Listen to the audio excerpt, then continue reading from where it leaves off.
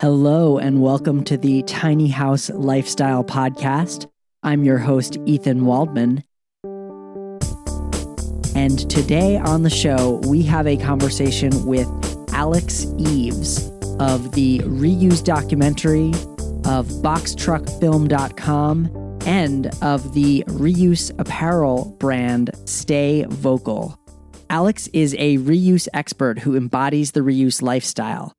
In 2008, Eves began what he calls the reuse lifestyle, avoiding disposables and finding reuse solutions for his needs and wants.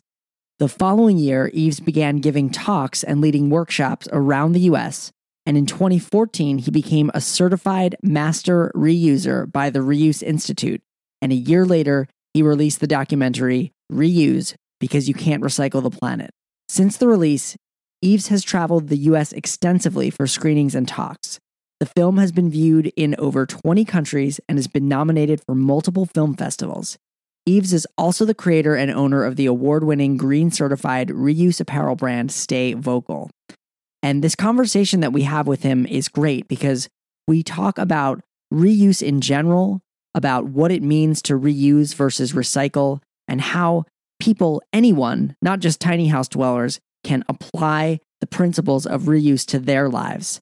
Then we jump in and talk about the Box Truck, which is a 98 square foot tiny house built inside of a used U-Haul truck. And you will not believe how inexpensively Alex and Deke were able to build this project. They used all reused materials for the build out of it. And I don't want to tell you here, you're going to have to listen to the interview to find out. So without further ado, here's Alex Eves. Alex Eves, welcome to the show. Thanks for being here. So I'm curious, maybe we can kind of start from the start and just what got you interested in reuse in the first place?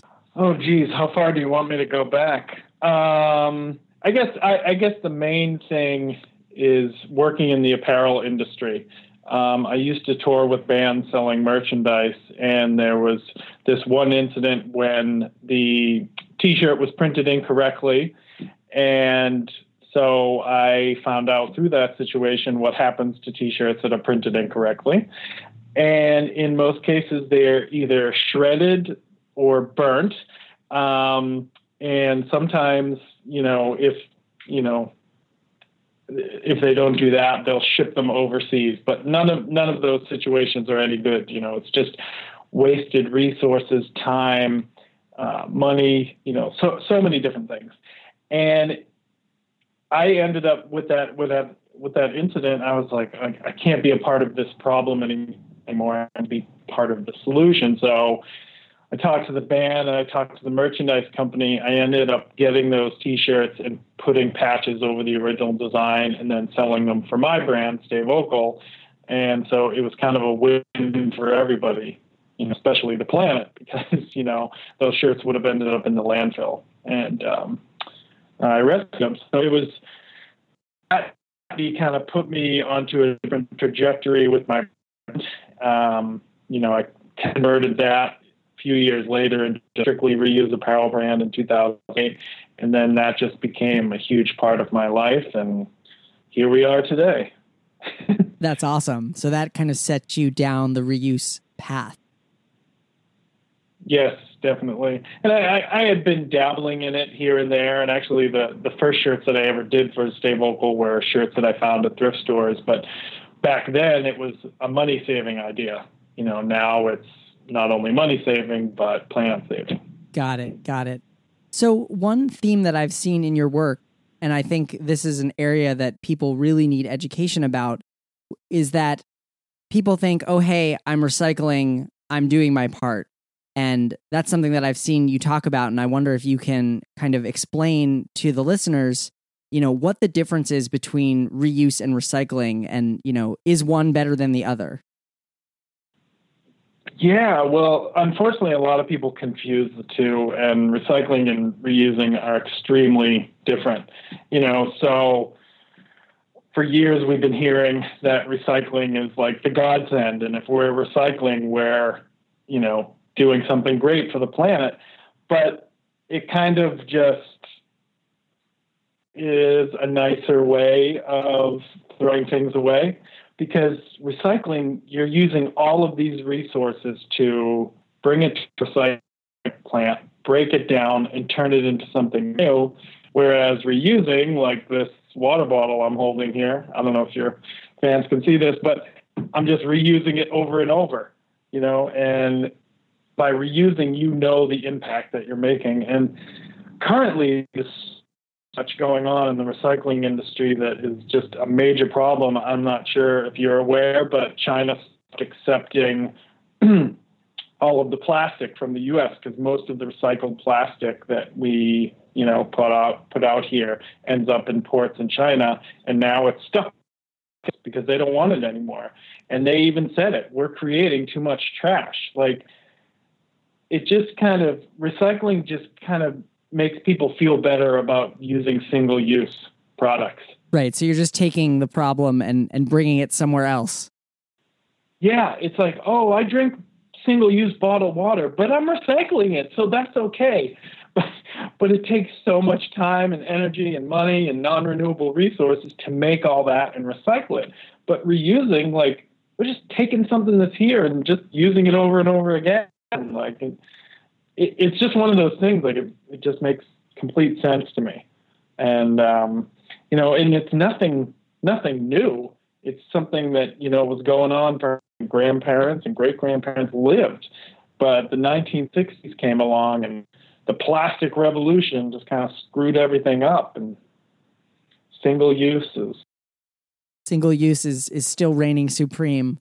Although it maybe seems like we're coming back from that a little bit, in terms of reusable water bottles, coffee mugs, other kind of day-to-day things. I think people are starting to think about, how can I buy something once and reuse it rather than using single use. It seems to me that you need a lot of space to collect materials for potential reuse, because it's always like, it's not convenient to reuse, to have things on hand. I'm going to hold on to this in case I need to reuse it. So now that you're a tiny house dweller, you're living in 98 square feet, how do you live the reuse lifestyle with the limited storage space that you have? It just gets you to rethink space. And that's a really cool thing about tiny houses, is just like, how can I store all of these cereal boxes to ship Stay Vocal orders in without having them front and center? So it just gets you to think creatively. And actually, just yesterday, Deke and I went to a house that's being torn down, and we were invited to come shopping, if you will. And I found a small little broom that's perfect for the truck. And I'm like, oh, man, where can I store this? Because it's, I don't necessarily want my broom visible all the time and have like a tall closet, a broom closet or anything. So what I ended up doing was, I have a table that's hanging up that I use for dining of 3 or more people, and the broom fit perfectly behind the table next to the wall. So it just kind of stashed there. So it's a really cool thing. Both the reuse and tiny house movements just really get you to think more creatively about minimizing your impact and maximizing your space.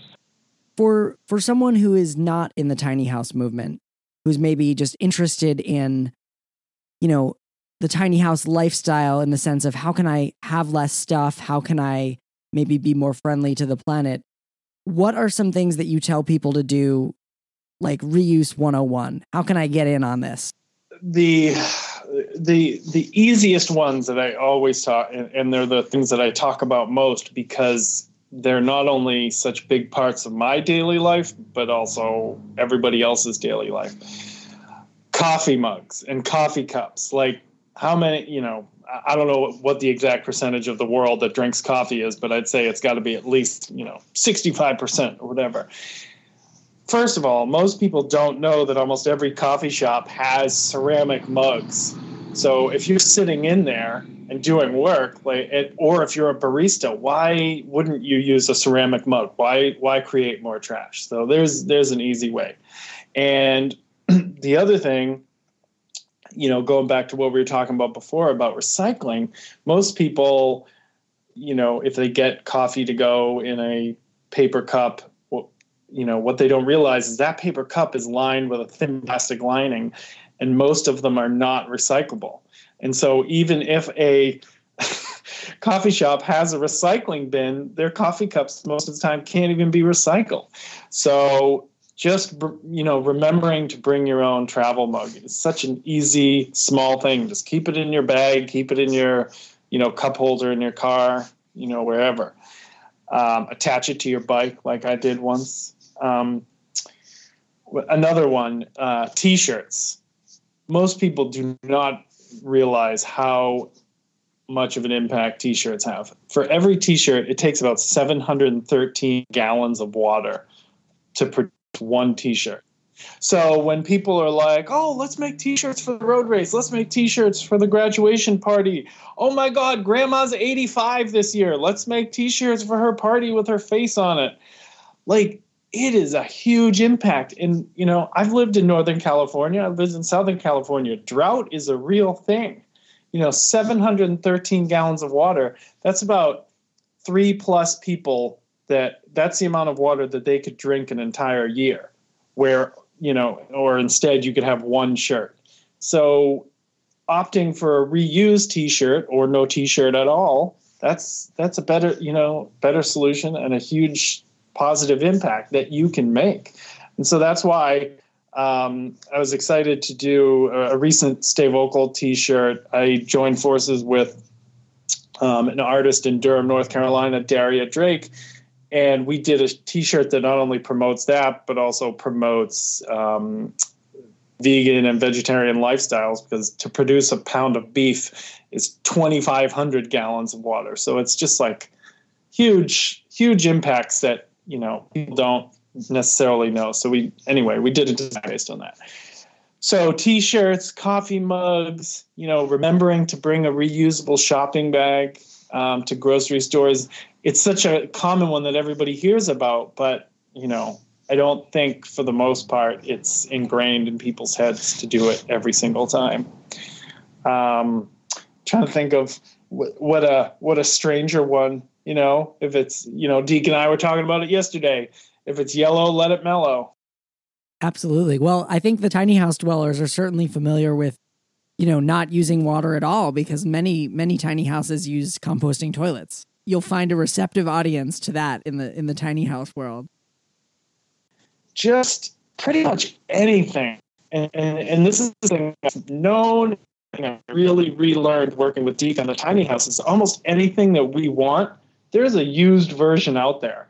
Unless you need like the newest video game or the newest phone, like that second, you're going to find a used version, in a week on eBay or Amazon. Like it's just crazy. Like I was able to find like it was rated the best electric tea kettle in the specific color of orange that I wanted for the truck used on Amazon. It's all out there. It might take a little more time, a little more creativity, but it's out there.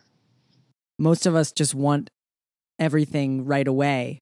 So we order it on Amazon Prime. It comes in 2 days, but it's absolutely true. Everything seems to come up used. And between Amazon and eBay and Craigslist, it seems like you can find almost anything.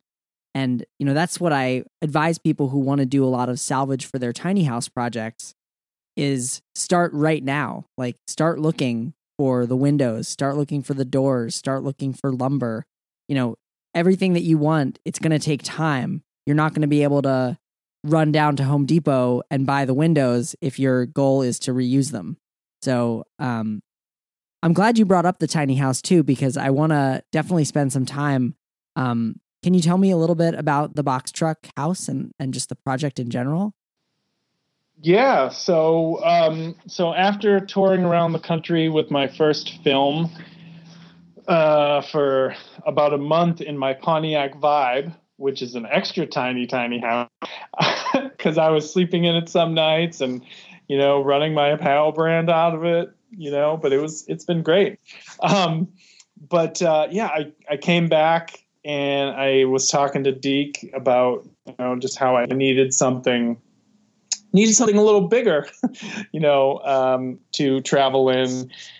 And after going back and forth on the box truck idea, and for me, it's really awesome and cool and just like heartwarming, if you will, or whatever. It's coming full circle, because when I used to tour bands back in the early 2000s, we would rent Penske box trucks, and I would sleep in the back of those Penske box trucks on the floor on a mattress, and then all the T-shirt boxes would be behind us. So this is like this glorious castle of a box truck, that I used to dream about 15, 16 years ago.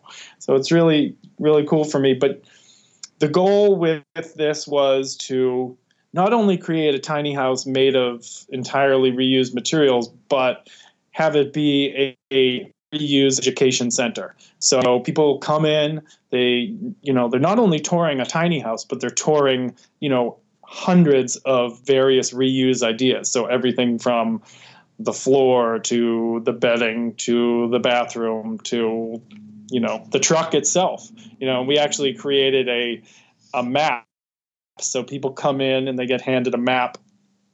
And it's the top 50 reuses in the box truck. So they can go and look at the different things, and it explains what they are. And, we just want to share these ideas to encourage people, to not only help their wallets and help themselves, but help our planet too. That's so great. And I did get a chance to see it briefly at Tiny House Summer Camp. I wish I could have spent some more time kind of exploring it. I'm curious, how long did it take to build, and how much did it cost, if you don't mind sharing? Sure. We got the truck last November. We started working on it, and then in August was the final main piece, and that was the bathroom aspect. And so it was about 9 months for the major core build. And going back to what you were saying, there was added time. We actually anticipated it would be quicker than that. Well, I did. Deke didn't. He's done this before, but I was just like, oh yeah, it'll be done, within a couple months, no problem. But going back to finding reuse items, it took a while for us, like certain things like the 3/8 inch plywood that we needed for the ceiling, and then, a few other little components, just took it a while to find. And then as far as cost, that is pretty amazing. So the truck itself cost right around $8,000, and everything in it, all of the supplies, the hardware, yada, yada, right around $800. Oh my gosh. So not even $9,000 for everything. And I will link to pictures of the truck in the show notes. It is really stunning. It's beautiful. And if you've ever seen Deke's building work, it's infused with art. And I know you're an artist as well, Alex. So there's just everything is art in this truck. And so that's an amazing accomplishment. Congratulations. Yeah, it was. It's pretty crazy. I like to play the guessing game when I give tours too, and only on a rare occasion do people come close to going that low for the amount spent. It's amazing. When you were kind of setting it up in my head, I was like, oh, maybe about $2,000 for everything inside of it. And then you said it was less than half of that. So I know that there are definitely people that I hear from who are converting, not any box trucks right now, but definitely trailers, like buying an enclosed aluminum trailer and building out a tiny house inside. And so I'm curious, for someone who's going to convert a truck or a trailer like that, what are some things that you learned along the way that maybe you do differently, or just things that were particularly challenging about converting that kind of space to a home? Well, one thing that we had to tackle somewhat recently that we that was something I hadn't thought about is the condensation factor. Metal roof with heat inside, creates condensation. So just make sure to install vents, air vents, so your heat has somewhere to escape. So that was definitely one thing. And then you would think with a rectangle or box or whatever that it would be perfectly easy, but there's always those interesting corners of trailers and trucks, where you have to Yeah, those slightly rounded corners and not quite right angles. Yeah, so that was one of the few parts of the truck that we incorporated any new materials. So we had to use spray foam in those because, we need to protect it somehow. So sidetracking for a second, the only new materials involved with the truck were spray foam, the caulking, certain specialty screws, and the food that we ate and the coffee that we drank. Pretty much that's it on new materials. Yeah. And I'm sure you drank the coffee out of ceramic mugs and ate the pizza off of reusable plates. Yes. Yeah, definitely. Absolutely. Yeah, I have quite the assortment of vintage 80s in there. I have an Alf mug and a Pac-Man mug. Yeah. Very nice. Very nice. So tell me about the film project now, because I'm a backer of the project. I'm excited to see it come out. What's the film about? So the film, right now we're in the long-term editing phase, because when we created this project, we had a couple hiccups. Like we didn't get the full funding that we had hoped to get, but Deke and I and Jason, the editor, are go-getters. So we were doing this no matter what. So we were working with like half the budget, but fortunately the supplies were less than expected. And then also the thing that I had to remember, especially once we really got into the build, I'm like, oh yeah, this is really like two projects. This isn't just like another film project or building a tiny house. It's two major projects. And we're like, because we have to film everything while we're working and then, start promoting the actual truck and the tiny house aspect of the truck, but then start working on the second part of the film too. So it's been fun. But the film is going to have a lot of themes of community, which is really important in the tiny house scene. And we actually just released a t-shirt design recently based on that. It's just all about the tiny house community, because that was such a huge part of this.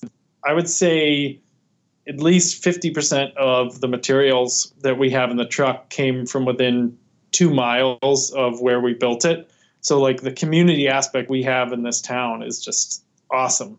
And then right alongside with that was the theme of communication.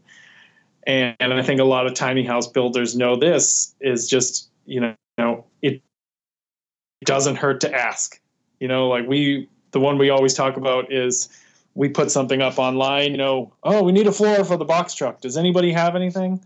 And I think a lot of cases, most people would just go to the store and try to buy some flooring. But we put it out there hoping that somebody had some kind of used material. And sure enough, a friend of ours had 7 packages of excess flooring from when he ran a donut shop in town like 7 years ago or something. So communication and community are huge themes. And then, just, focusing on the reuse solutions to waste, which is why I'm doing everything that I'm doing, in general. I love that, especially the needing to ask your community, because, whether or not you're even reusing, when you're building a tiny house, so many things are going to come up. You're going to need help. You're going to need materials, and, asking your community is such a great way. And even if people aren't sharing materials with you, in a way, sharing their knowledge and experience with you is another way of reusing, or just taking advantage of the people who are around you in a positive way. So I want to just see if we have any questions from our Tiny House Engage audience. And we have a question here. As you travel around the country in your box truck, do you have any trouble parking it? And have you ever gotten kicked out of a parking spot? Yeah, no. Fortunately, well, the one great thing, and the one thing I always tell people about living in the truck is from the front, it looks like a truck. So pretty much, where you can park a truck, you can park this. The back certainly does not look like a truck with the giant bright green door and glass window. But when I travel I usually arrange things at businesses or schools or, family and friends, wherever I'm going to stay. So it has not been a problem as of yet. But again, that's the benefit of it looking like a truck. And that's kind of why we kept it kind of low key on the outside, as far as, there's a couple windows, but it's not like there's no giant sign that says, hey, there's a tiny house inside this truck. Would you ever stay in it with the metal like lift gate or whatever you would call that, like blocking the entryway, or would you end up locking yourself in? Oh, that is the first thing that we took off the truck, actually. Because as you've met Deke, you know that he's pretty tall. And if we had left that in the truck, he wouldn't have been able to stand in there. So that would have been an issue. So, yeah, I was just actually watching the footage of the scary scene that was taking that down, because it's like a 100 to 200 pound gate falling from the ceiling. Oh my gosh, that sounds terrifying.